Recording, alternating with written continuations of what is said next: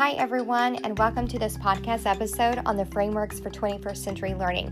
P21's frameworks were developed by obtaining input from teachers, education experts, and business leaders in order to define and display the skills and knowledge that students need in order to succeed in their work and life, as well as the support systems that are essential for learning outcomes.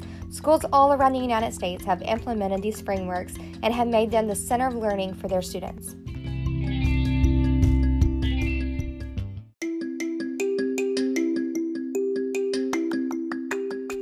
Let's talk about student outcomes components.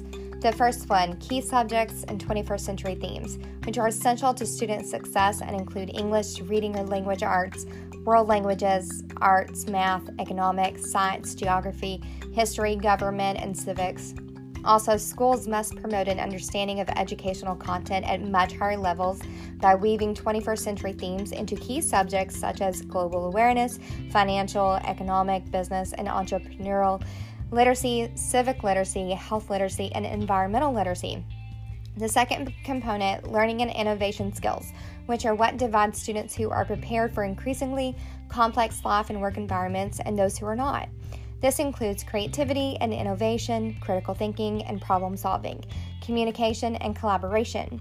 The third component, information, media, and technology skills. As today's world revolves around technology and the rapid changes, effective citizens and workers must be able to show a range of functional and critical thinking skills, such as information literacy, media literacy, information, communications, and technology.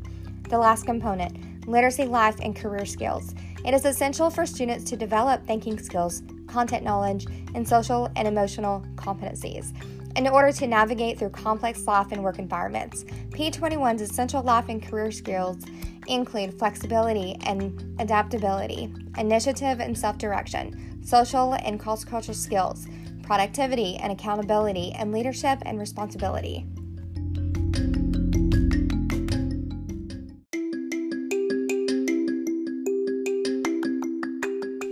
The second topic that we're going to talk about today is support systems components. 21st century learning requires an innovative support system to be able to engage learners through skills and knowledge, appropriate technologies, and real-world connections to make learning effective, personalized, and engaging.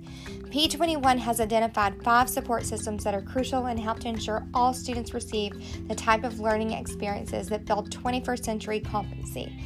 They are 21st century standards, assessments of 21st century skills, 21st century curriculum and instruction, 21st century professional development, and 21st century learning environment.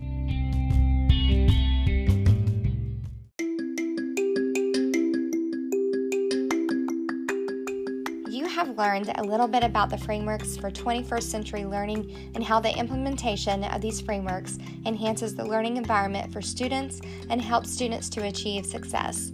I hope that this episode has helped give you an insight as to how essential these frameworks are. Thank you for tuning in, and I hope you enjoyed this episode. Talk again soon.